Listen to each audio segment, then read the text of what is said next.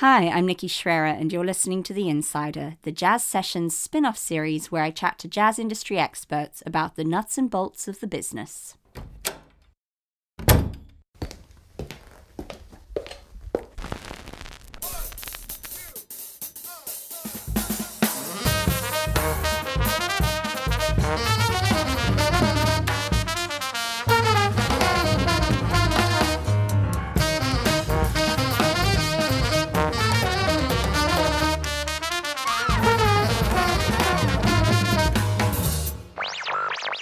Lesson 1. Basic Hip. Today's guest is Dave Stapleton, the founder and driving force behind the London-based label Edition Records. A brilliant pianist and composer in his own right, he has grown a label that now boasts releases by Dave Holland, Chris Potter, Gretchen Parlato, Snow Poet, and Kurt Elling, who recently won the label its first Grammy Award when he received Best Jazz Vocal Album at the 2021 Grammys. Dave, hi, and welcome to The Insider. Hey, Nikki, thanks for having us. Thank you for being here. I didn't mention that as a musician, you're also part of the band Slowly Rolling Camera, who have just released new music. So you are a practicing musician as well as being behind this label. How do you balance the two things? Because I think so many musicians, it's par for the course, have feet in two different ponds, both musically related, whether one is education or one is administrative or, a label as in your case. And I think that it's a balancing act, and sometimes things can go awry and somebody realizes, actually, I can't juggle the two. Either I'm not actually interested in pursuing a music career, and actually that's not where my energy and heart lies, or they realize I really hate teaching and I'm doing it for the money, but as soon as I can drop it, I will. How do you make sure you remain happy to oversee both those things? Well, it's a good question, and I think about this all the time. Firstly, I don't think I'm a practicing musician, as in I don't practice enough or as much as I would ever want to, but it's been such an organic kind of flux between, focusing as a musician to running a label that I've never really consciously gone, okay, I'm making a big shift now from this to that. I started Edition to release my own music and friends of mine, and that was the goal at that time. And then you release 20, 30 albums, and suddenly, we lost an artist who was very important to us to another label, and that was one kind of wake up call to go, I either start doing this properly now or I don't do it at all, and I just focus more on my own music. And it was at a time in my life when I had young kids, and I couldn't quite justify going out the house, leaving my wife with screaming children for a small amount of money, getting from that gig when I get back at 3 a.m. It's not a time in your life where it makes sense. And so I kind of thought, well, let's give this a go. And I was still teaching, kind of 2 or 3 days a week, juggling teaching, playing, writing, and running a record label. And gradually, I guess the goal became, okay, I'll drop some teaching, I'll do more label, drop a little bit, some work and playing, and do more of that. But I was never a musician where I was playing in lots of bands. It was always kind of my groups, my writing. And so I could control that quite easily. And, but yeah, it just got, I guess organically, I kept saying yes to music. And then suddenly I was saying yes to Chris Potter and saying yes to Dave Holland and the Bad Plus and Gretchen and all these other amazing musicians. Not to downgrade all the great British musicians or European ones, but it was just, suddenly working with Chris, who I was listening to in when I was 18, it just seemed, how is this possible? So yeah, and it just kind of, I guess it carried on going, and then slowly I've kept control of the amount of music I want to do. I have all these instruments. I'm sat in my office now with a Fender Rhodes piano and keyboards all around me, but do I ever play them from day to day? No, and I wish I could do more, but it goes in waves of intense kind of recording to not touching it, you know. I think that's the way I just work, and it really depends on what else is going on at the time and what releases we're doing and what's absorbing my thought process. And but in a way, it's to me the unifying thing that connects everything is creativity, whether it's writing, playing, recording, working out a marketing strategy, working out the business strategy, doing some photography, whatever. It's all the same thing. It's about trying to achieve an end result which I'm aware of and working out how to do that. Well, I must also add that your photography is fantastic. And when I discovered that you were actually behind the camera, because I was following Edition on Instagram, I think, and then putting two and two together, I think I went and I followed you because so much of your Instagram profile is your photography. And it's really wonderful. Do you see that as a way to kind of feed into the branding of Edition? Well, I mean, I've always been into photography, I guess, but I first got a good camera in about 2014 when I really decided to do the business properly. And it was kind of like, okay, to do this properly, I need to cut a load of costs. Therefore, I need to take my own photographs. Therefore, I need this camera to be able to save some money. And it just started from that. And I just said, look, to kind of artists, look, let's meet here and take some photographs and then see how it goes. And shoot after shoot, you start to develop the best way of doing that. And actually then in lockdown, I kind of really took the next stage for me and what I wanted to do with photography and try some black and white things out and all. And that it gave me an outlet for another creative side, I guess. But whether it's connected to Edition or not, I guess loosely, I don't overly think about it. But the music, the photography, the way of thinking, it's all the same. So I guess in some way it does. But I'm not overly thinking going, okay, let's make photography a thing about Edition. I guess it just kind of naturally is, you know.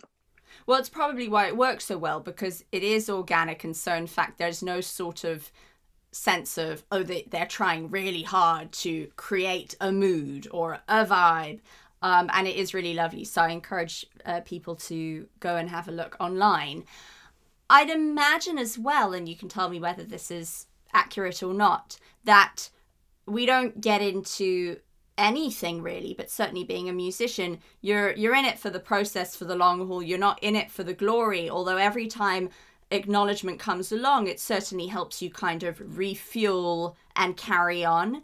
And it must be incredibly gratifying with the label. There are so many opportunities to have that experience because you're one person and your kind of tentacles reach out to so many. So to have someone like Chris Potter come on the label and really enjoy the relationship and to do well from it, or to have, you know, Kurt Elling win a Grammy and have that reflect on the label, those little short, sharp shocks of kind of, I guess, reinforcement must be fantastic. Yeah, it is. And in all honesty, I don't allow myself, not purposely, but I don't allow myself to really look at those enough. And I probably should. And people tell me, oh, you should be like more proud and all this. And it's like, yeah, well, yeah, I probably should. But at the same time, I think the thing that is always driven me is the fear of failure or fear of messing up someone's album, you know. And therefore, you know, these successes come and you go, oh, great. But then, okay, but I don't want to now mess it up and get, you know, so you always go on to the next thing that is challenging you. And but there's definitely been moments which I look back, you know, specific moments where going, yes, that was a pivotal moment for me. And like getting the final call, for example, with Chris was one of those moments with Chris Potter where, you know, gone through kind of weeks of negotiation and whether are we doing it, are we not doing it, you know, this kind of waiting around and then getting that call to say, yes, the deal's yours. It was like, it was a quick call, but straight after it was kind of like big celebration straight away, you know, and that will stick in my memory as a moment of just a personal kind of emotional sense of achievement. And there's many little things, and I think particularly with the pandemic going on, you know, I've been in this office pretty much every day apart from weekends for the last, you know, since it began. And you do then lose sight of that because you're just surrounded by stock or emails or things going on, and you forget to look at what you are achieving. And it's a way of clouding the vision in some ways. But yeah, I mean, I guess trying to look at this in a more I should pat myself on the back maybe a little bit more, but I'm just so conscious of if I do that, then something is going to stop happening, you know, and so I try and not allow myself to go there very much, in all honesty. Well, look, I think it's good and admirable that you don't rest on your laurels, but I'm very happy to take this opportunity to hold up a mirror and be like, take stock, Dave, take stock. I appreciate that. And I mean, on that note, again, internal versus external perception. The external perception, or at least my perception of the label, is just kind of phenomenal because it's always been a reputable label, but I would say it feels like the last couple years, it may be the last 5 years, you would know better than I. It just feels like Edition's trajectory has just kind of steepened and been on the rise, and it's been hugely exciting to witness it as a bystander. I mean, the releases you mentioned Chris Potter and Dave Holland, but there's Nate Smith, there's Miho Hazama, there's Kurt and his Grammy. I won't mention it again. And in my mind, it's really solidified and reiterated that Edition is a label force to be reckoned with. It stands amongst the other, you know, great labels doing great work. What was that development like for you? I'm going to force you to look back, and I mean, you spoke about there might be a pivotal moment. It's also interesting to hear you talk about losing an artist, because in my mind, I just think, well, you know, every month I'm hearing about new, really high profile, successful, interesting, creative artists who have joined Edition. So for me, it just looks like this, whereas that's bystanders never privy to the troughs. So has it felt as kind of steep and thrilling a progression to you being in it? No, it's a short answer. The longer answer is like from the start. We started in 2008. You know, we had the financial crash going on. We had, you know, Spotify starting the same year, and that's that new wave of streaming. And you know, the first 5 years, I had no real thought or vision or understanding really. And it was like, oh, let's just give this a go, see what happens. That was the kind of attitude. Then this artist, like we mentioned about Luke, I lost this artist in 2013. That was like, okay, let's do this. Let's work it out. You know, let's, how do we do this? As soon as you start analyzing how you do something, suddenly everything looks out of place, you know, and it's 2014, 2015 were the hardest years by far, because you're having then to really rethink everything, you know, and then suddenly a lot of decisions need to be made, and like you go through that process of how to make them, and, you know, learn from everything. It's really about failure and learning from that failure and remembering not to do that again. And then, so the way I see it, like the first 5 years were, let's give us a try. The next kind of, well, from 2014 to about 2018, which was like around our 10th anniversary, was like, we're working it out.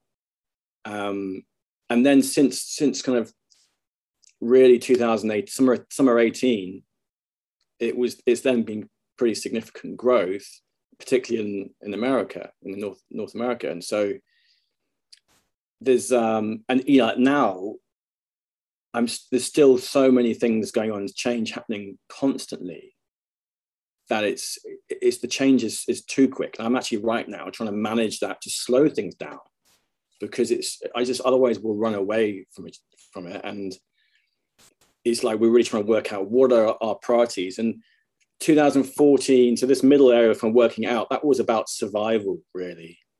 And we're now out of those woods, but now we're in a woods of like, what do we actually want to do here? You know, if it's not about just surviving, what do we want to do? What's our purpose? Which is a much, much bigger question. And, you know, really is forcing us to analyze everything about decision-making, how we do things, you know, how we say things, why we do things. And in a very, very changing world, not only in consumer habits of listening, but in, you know, COVID, Brexit, you know, there's just an endless list of challenges. And, you know, I'm trying to grow this business with a sense of purpose, looking at the right artists, looking who's going to help me in the team. And it's a massive juggle. It feels like I've got this puzzle in front of me that has no picture on it, and I still have to put this imaginary kind of puzzle together, not knowing what the picture is almost. You know, it's every day there's a new challenge like that. But I've come to understand, I think, that it's that process that I enjoy of trying to work it out. And I think it's as soon as it becomes comfortable, I get nervous, because then I feel like we're not progressing. And so I'm constantly purposely changing things for that very reason.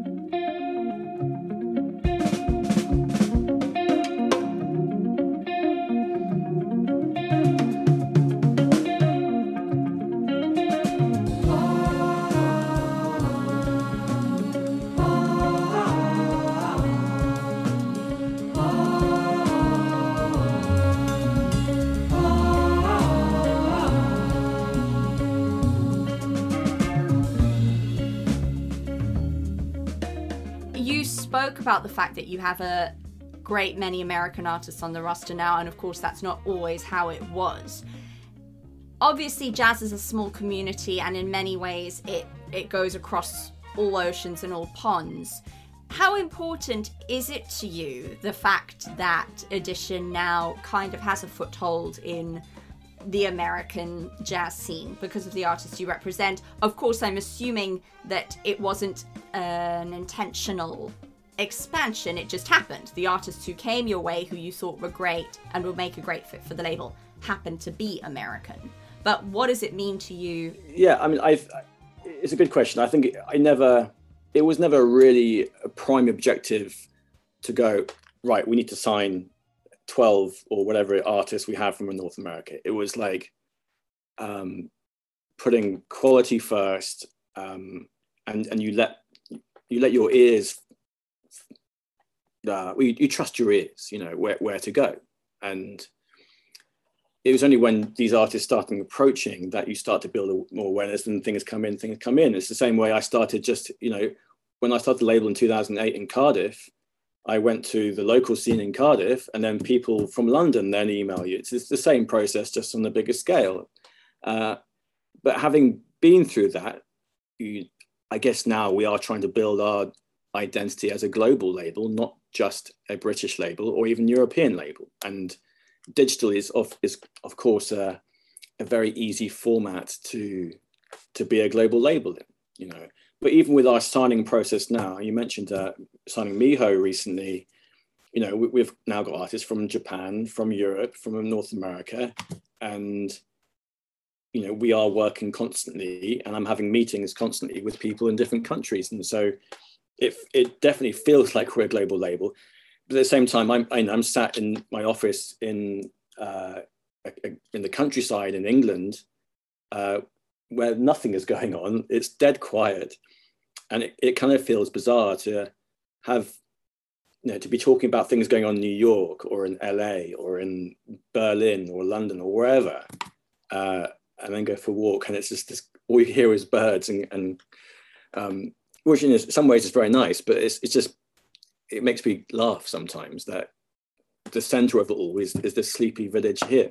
But I guess it's the sign of the times too, that we couldn't have done that 5 years ago, even, or 5 years ago. So I think a lot of the journey has been down to luck. And I know, it's very easy to say it's all lucky and everything else, but I really think it is, because if we'd started 5 years earlier, it would have been a completely different story. And if we started 5 years later, it would have been a very, very different story.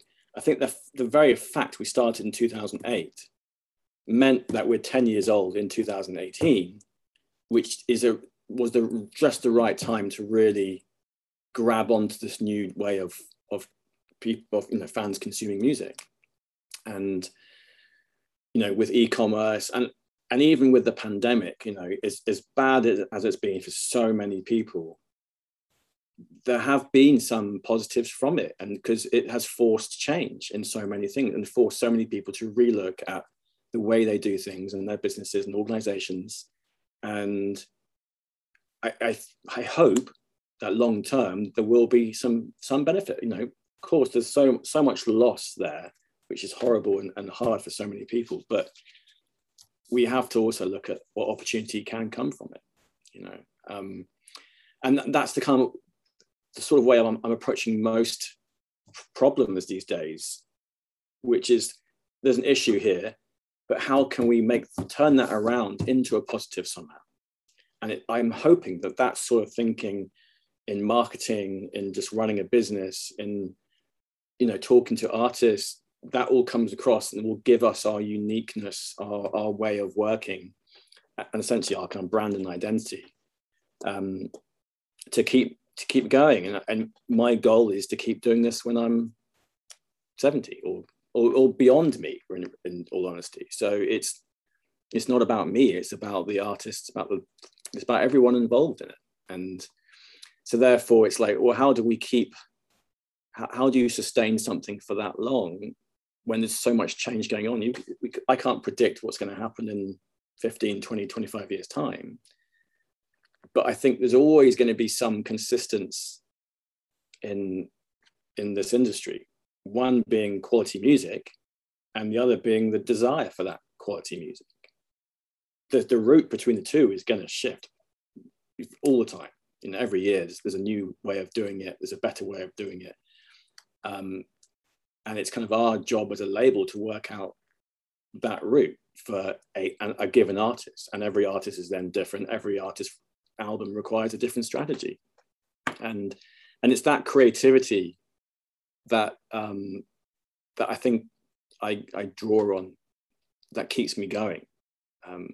Which it all comes, from improvised music. As a piano player in a band or as a drummer, we're all listening to each other, reacting to what's going on, and you adapt your voicing or what you play based on what you just heard, or you instinctively think that the saxophone player is going to do something, so you go there and help them out, And I think business is the very same thing. You're listening to your environment and you react to the changes in it based on what you want to do with the things that you've got, whether it's a lead sheet or whether it's a release schedule. It's the same ingredients, the same thinking, just with very different ingredients, I guess. Absolutely. I completely agree with you about the parallels. I mean, maybe in terms of, you spoke about longevity and wanting to be running this way into your 70s, maybe Editions should have a new slogan, which is, hashtag Manfred Eicher goals or something. If I ever bump into you at a very busy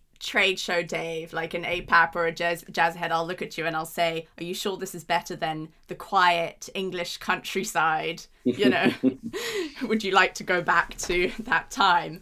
You've obviously always had a pull towards thinking about things from a business perspective and being intelligent and calculative, in a good way, about how you conduct yourself as a musician. But has being privy to this side of the music business in this way, which is very full on and intense and in depth, has it changed the way that you conduct yourself as a musician? Yeah, I don't think so. I'm obviously, it's very hard wearing two hats like that, in all honesty, because I feel a little bit guilty when I'm doing slowly rolling camera and not doing edition, because I feel like, okay, I should be doing this, but then I it's just trying to find getting that right sense, that right headspace, I guess, to do that. Whether it's I see things differently, I don't think so. I'm not changing the way I write to think, oh, this would be better on streaming platforms, or I would only do things that I would advise another artist do, think about the album as a vinyl length first, or I'm not overly thinking it through just to make some money or just to get on a playlist or anything like this. I definitely lead with my ears rather than the head as a musician.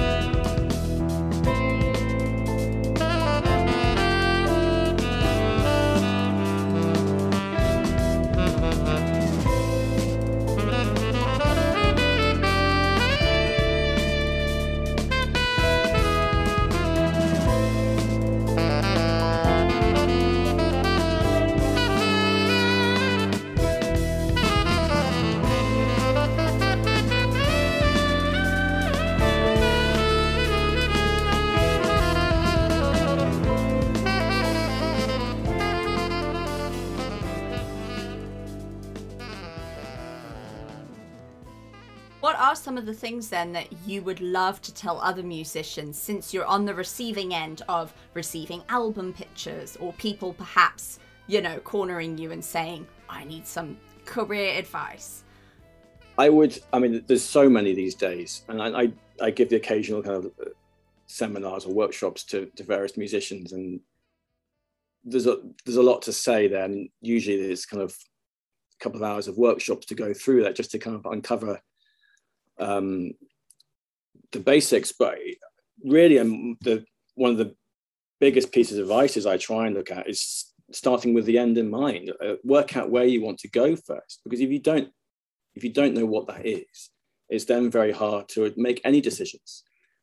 If you are faced with a decision, you can base that decision on a long-term vision or goal, and does by going down here eventually work with that end result, or does this benefit that end result more? That, I think, long-term thinking is really one of the most important things that I've used, I think, in building the business.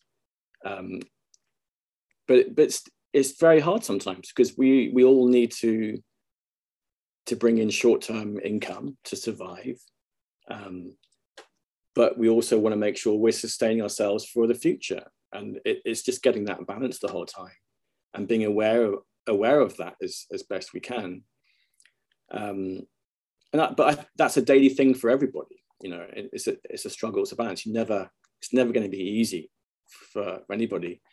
But once you get that right, it's then really thinking about building your career. You know, I often use an analogy of building a house. You've got to lay down your foundation. You've got to make sure you're positioning it in the right way. Is it south facing? Is it north facing? You know, are you a leader? Are you a side person? You know, how does that work? And then you're putting up the bricks, and then it's the finishing touches, and you know, landscaping, the curtains, all sorts of things going into that. And it's that minutiae of detail. Then once you've got the right direction, once you've got your right band together, once you've got your music together, it's then how do you enhance that to then communicate that to the people who are hearing it.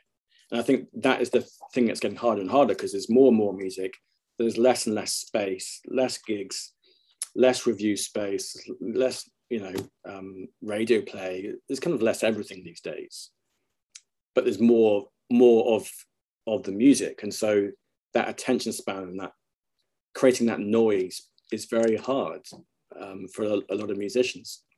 Then it comes down to marketing and understanding what marketing is for you, which to me, it's about just making as much noise as possible and then breaking it down into different areas to do that, whether it's by territory, by media type, by whatever, really.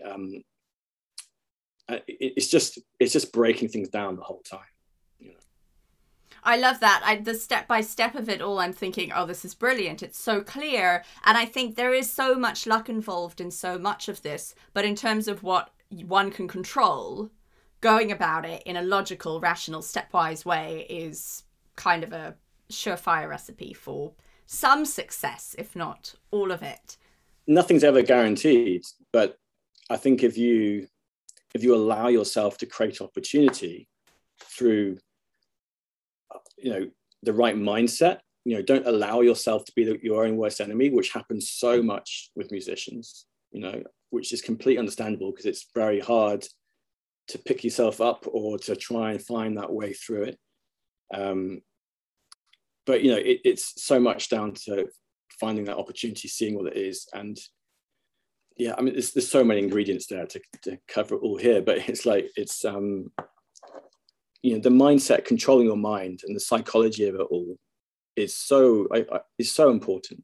And, you know, so much focus is put on learning your instrument and finding your own voice, which is totally right. But at the same time, if you don't understand the next stage of how to take that voice into build a career with it, then where do you go from there? You know, and so there's the psychology and the way of thinking is as important in building careers as having a voice for your instrument. I have another step to take,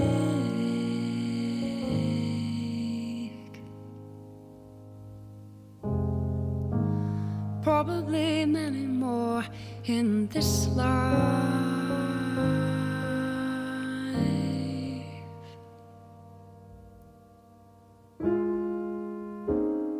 It's been edging closer, and now I'm able to see.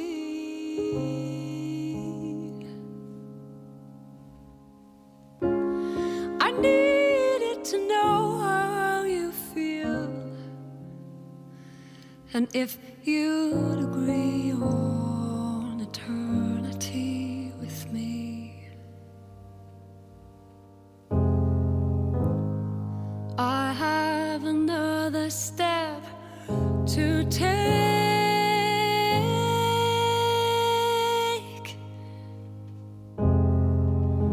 to register new feelings that I must make.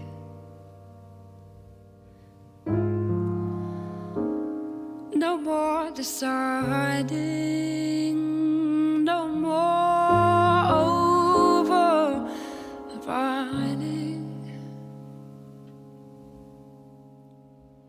I also wanted to ask you, just in terms of Audition, I'm sure you spoke earlier about contract negotiations, and I was talking recently with Gail Boyd, who's an artist manager and also an entertainment lawyer, a lot about record deals and the idea that the old school deal where the label ends up owning the master, and she basically laid it out, is kind of archaic and something she really tries to guard her artists against. What is the Audition structure, and does it differ from negotiation to negotiation?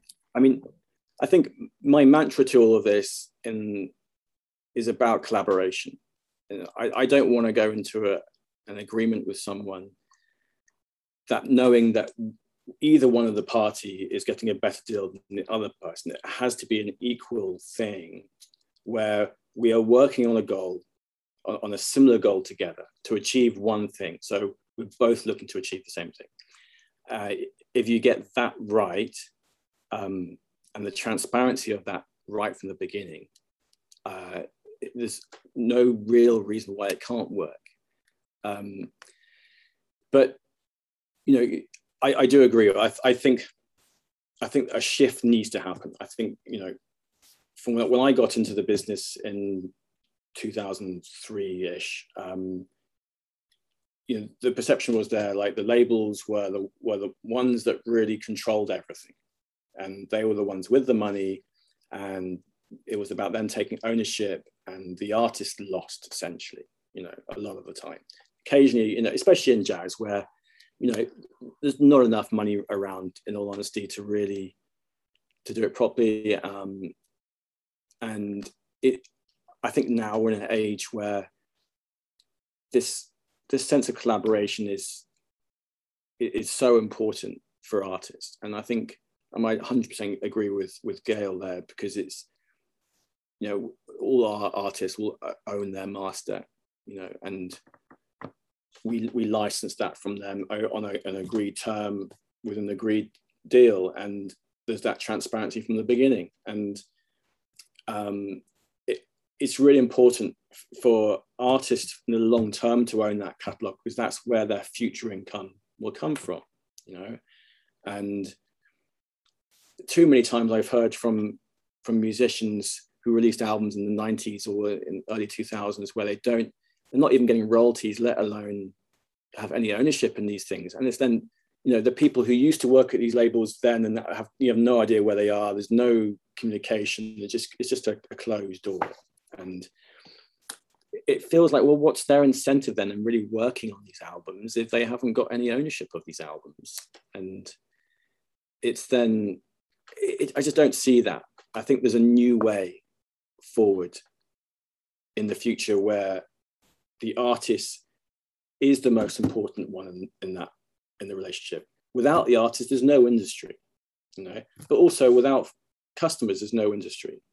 The industry only exists because of those two things, and it's up to the industry to support both of those two things, in my view. And to do that, we have to offer fair deals and make sure that what we are doing as industry organizations are giving what the fans want, which is quality music delivered in a very, you know, creative, cool way. And it's about us trying to develop those fans as well, you know. And there's a lot more to do for organizations now than just doing, you know, a record label is like distribution, promotion of albums. That's like the simplistic term. Of course, that's not what we do. We do so much more beyond that makes us a record label.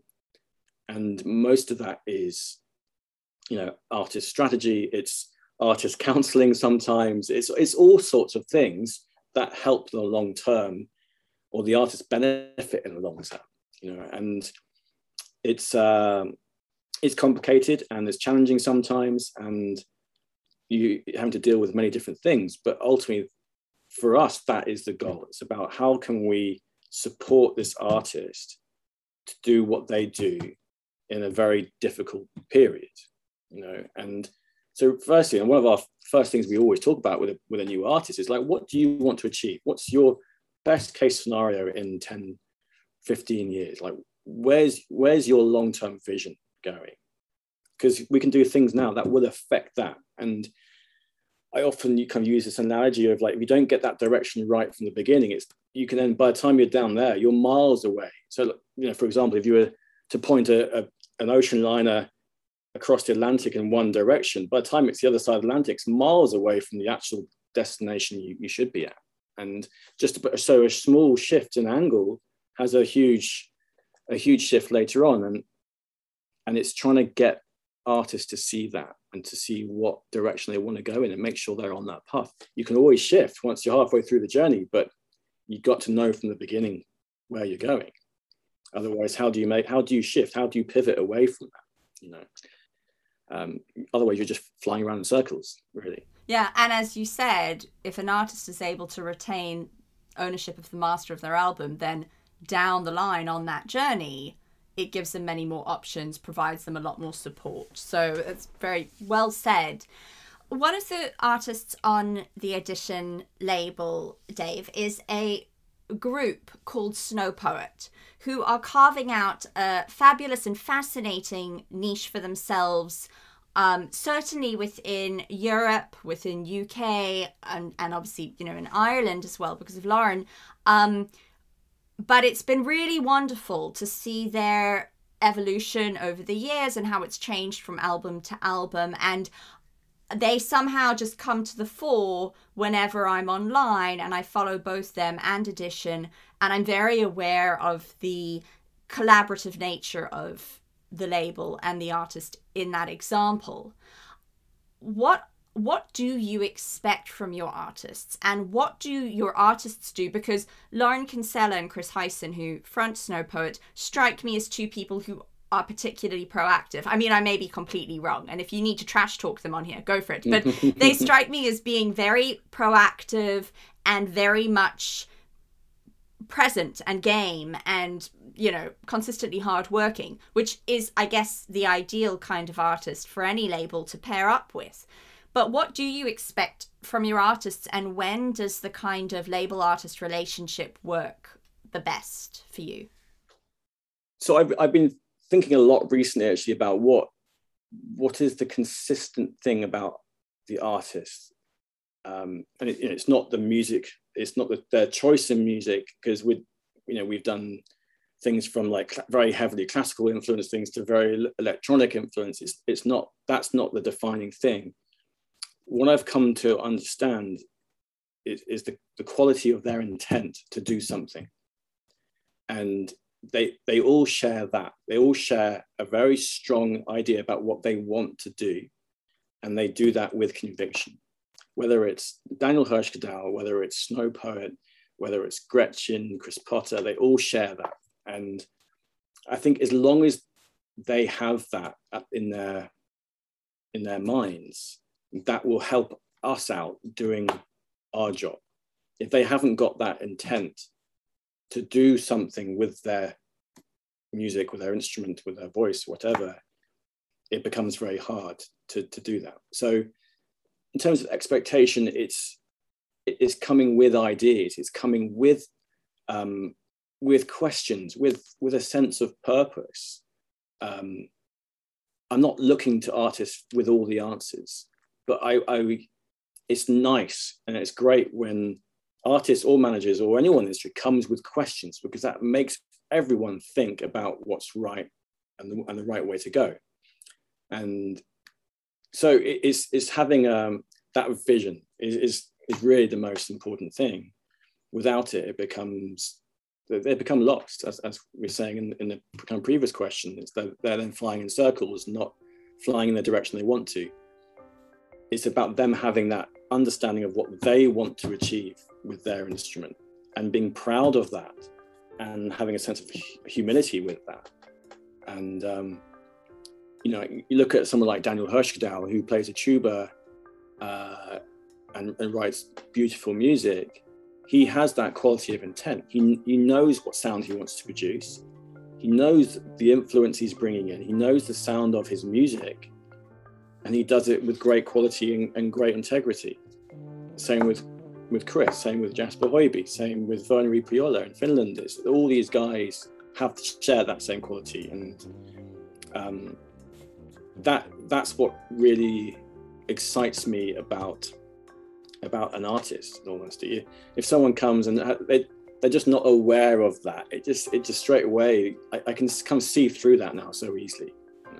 No, and those are great examples. I mean, yeah, I think Daniel's album, it's so unusual, but yet, as you say, because he's so clear about what his shtick is and how to get there and what to do in order to get there, it has a home, it has a place. Yeah, on paper, a tuba, it's not. I'm not into tubas. I don't want to go there. But as soon as you hear it, you go, oh, you're not hearing it as a tuba. You're just hearing it as this music.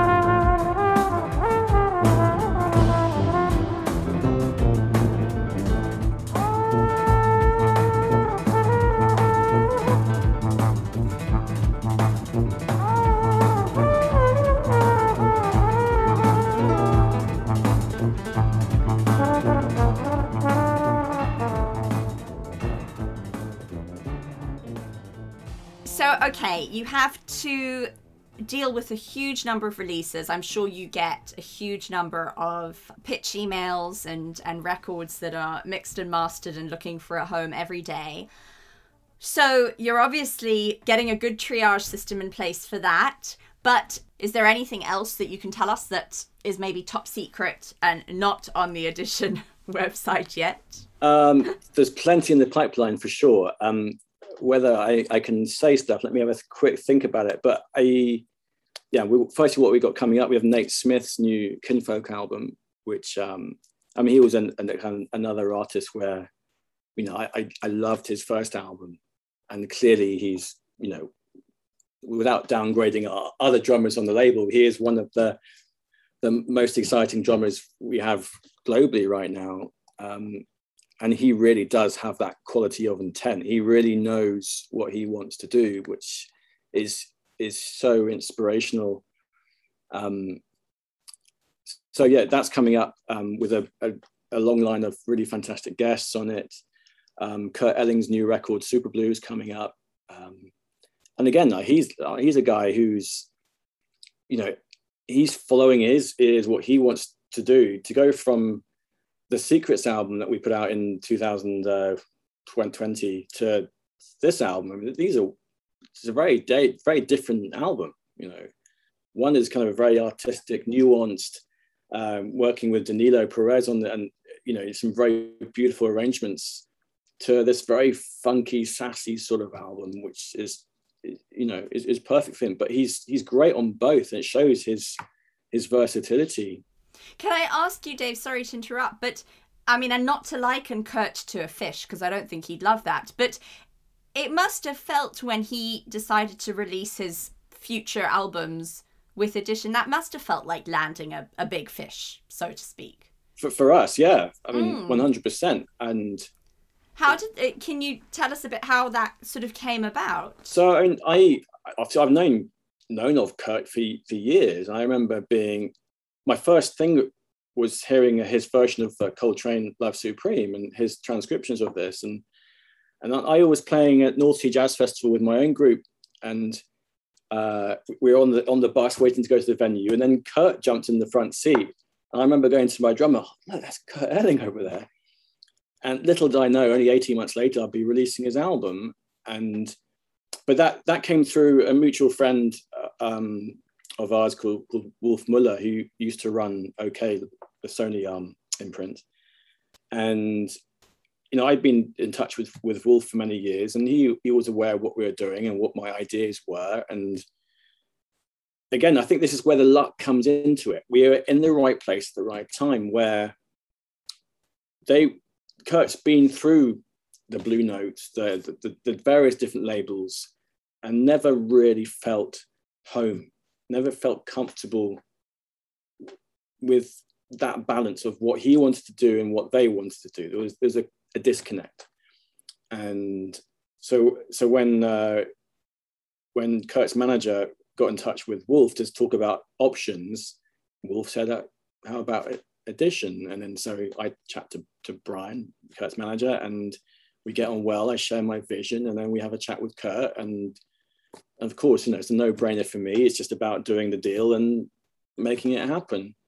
And then I first met Kurt face to face when he came to London for some dates at Ronnie's, I think it was. And we met up for a lunch to talk about the album and go through some things. And I asked him a question of, what do you really want to achieve now? Or what's your thing? What do you want to? What's your driving purpose?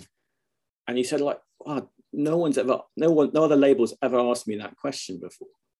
And I kind of thought, it's really surprising, considering it kind of shows how narrow-minded a lot of these majors can be. It's rinsing every last dollar out of this album and not considering the next album or the following album after that, or even the artists themselves, or what they want. And my view is, if you get that stuff right, the profit will come, because everything falls into place. And that's really kind of my vision, my selling point. And I'm not it's not about us trying to have a different USP to another label. It's not, you can't compare labels like that. Some labels have different strengths of different things. European label have greater strength in Europe than the US, and vice versa, probably. But I'm not thinking about that. I'm not trying to be the best. I'm not trying to be the winner of that, because there's no end result here. It's not like we're trying to, by 2025, we're trying to be the best label. It's like I'm just trying to sustain our label for as long as I can, and do that in a way that people want to be part of, I guess. And so it's having an infinite sense on that rather than a finite sense on that. And I think once you get your head in that mindset, then other things fall into place to a degree. And I think this is what the likes of Kurt and Dave Holland kind of want now, because they've all been through that mill. And Dave particularly, he's on ECM for years. Then he set his own label up to gain control, and now he's going back to an independent, but still with that control and ownership. And I'm there to support what he does, not to take anything away from that. We're only there to enhance his releases, not to potentially diminish. I mean, that's what every label should be there to be, but sometimes it doesn't always work out like that.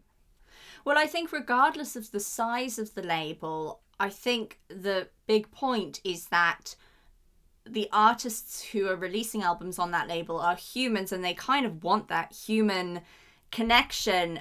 And that can sound very sort of, artsy fartsy, but I mean in terms of them actually sitting down with another person from the label who says, okay, well, what is your long-term plan, and what are your goals or your dreams, your aspirations? because let's see how we can be a part of that and help you, which is, you know, by the sounds of it, what you said to Kurt. And he was like, I've never had this conversation before. And in fact, there's no excuse, regardless of the size or clout of the label. You can always foster that kind of environment. And it's obviously what so many of your artists are responding to. It's just a question. It doesn't cost anything. And it's like, you know, to get people excited or passionate about something, it doesn't cost anything. It's just a conversation. But people feel, well, certain majors or whatever feel like it's only about the numbers and how much is this going to sell. That's the first question. And it's like, well, that doesn't really matter, because if the album communicates and you do the right job, it's going to sell. Yeah.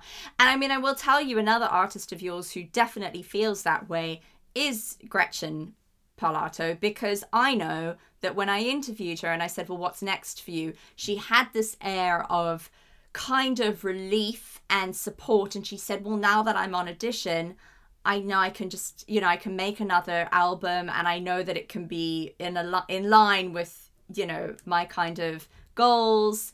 And she was hopping off that interview and she was very happy. And she said, oh, I've actually got a meeting now with Dave. And so there was such a sense of kind of happiness and contentness about the fact that she had Audition support. So, you know, I definitely and get that sense from her. It's coming off those sort of calls when an artist feels so content and happy to be working with you. That, right at the beginning of the conversation, we talked about feeling proud, or, you know, that's when I feel most aligned in what I'm trying to do, you know. And I mean, Gretchen's a lovely example of this, because, you know, she had her time off to build a family, and then she came back with this album, and which had, I think, some distance between recording and actually releasing. And then, you know, almost, you know, straight after their album came out, I was on the phone going, okay, so what's the next plan? It's not just about that album, it's about her career and using all these things. And so the momentum doesn't die down, and then you've lost all the value that you've just created from that album. It's kind of doesn't make sense. And now we're in an era where, with digital, she can collaborate with an artist she really wants to, put a track out, her fans like it, and it's a very easy way to keep things going. Yeah. You know? Well, they're lucky to have you to be so present and encouraging and proactive in facilitating that way of thinking and that way of just working. And I mean, speaking of her, I can see that you have her floor vinyl behind your head. And my last question, I wanted to ask you about your opinions on vinyl, because I do think of Audition as being a really big supporter and pusher of the vinyl release. Yeah, definitely. I mean, obviously, when we first started the label, vinyl wasn't talked about at all. It was just wasn't, no one was printing it. Well, very, very few. And our first vinyl release was in 2015, I think it was. And we probably did 2 or 3 that year, and slowly each year we're doing a bit more, where now every album is on vinyl, and sometimes only vinyl, or of course digital as well, but CD is the one format that is slowly seeing that decline, and ultimately, you know, will become a vinyl and digital only label, I think, and which is fine, to be honest, you know, because the CD is what it is. It doesn't hold that value like an LP does.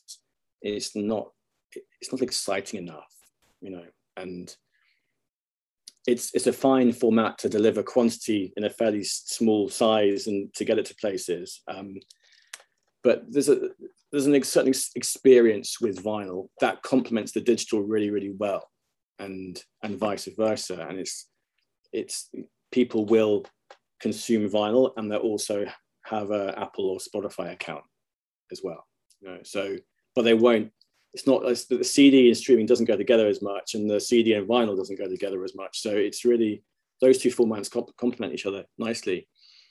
And of course, from an artwork point of view, it's great. And so I'm just looking up at two LPs up here, which is why I'm looking up there. But we're a big supporter of it. And the big challenge right now is the time it takes to make vinyl, which is, close to 7 months from delivery. So, which has created huge problems in production and timing of delivering audio and all of this. But it is what it is, and you work around the problem. But at some point, that will be resolved, and we'll be in a better place. But it is it's expensive. It's heavy. It can get damaged very easily. But it's a great format.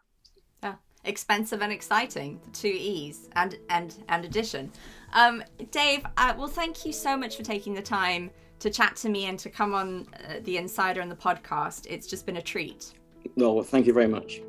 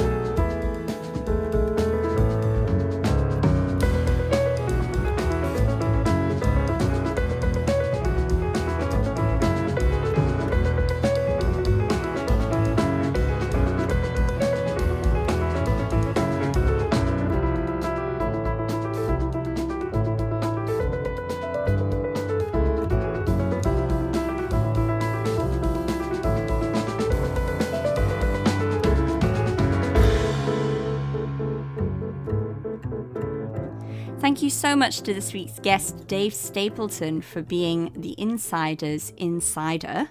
I will make a note of all tracks played during today's episode in the show notes for the episode, as well as any other links mentioned during conversation.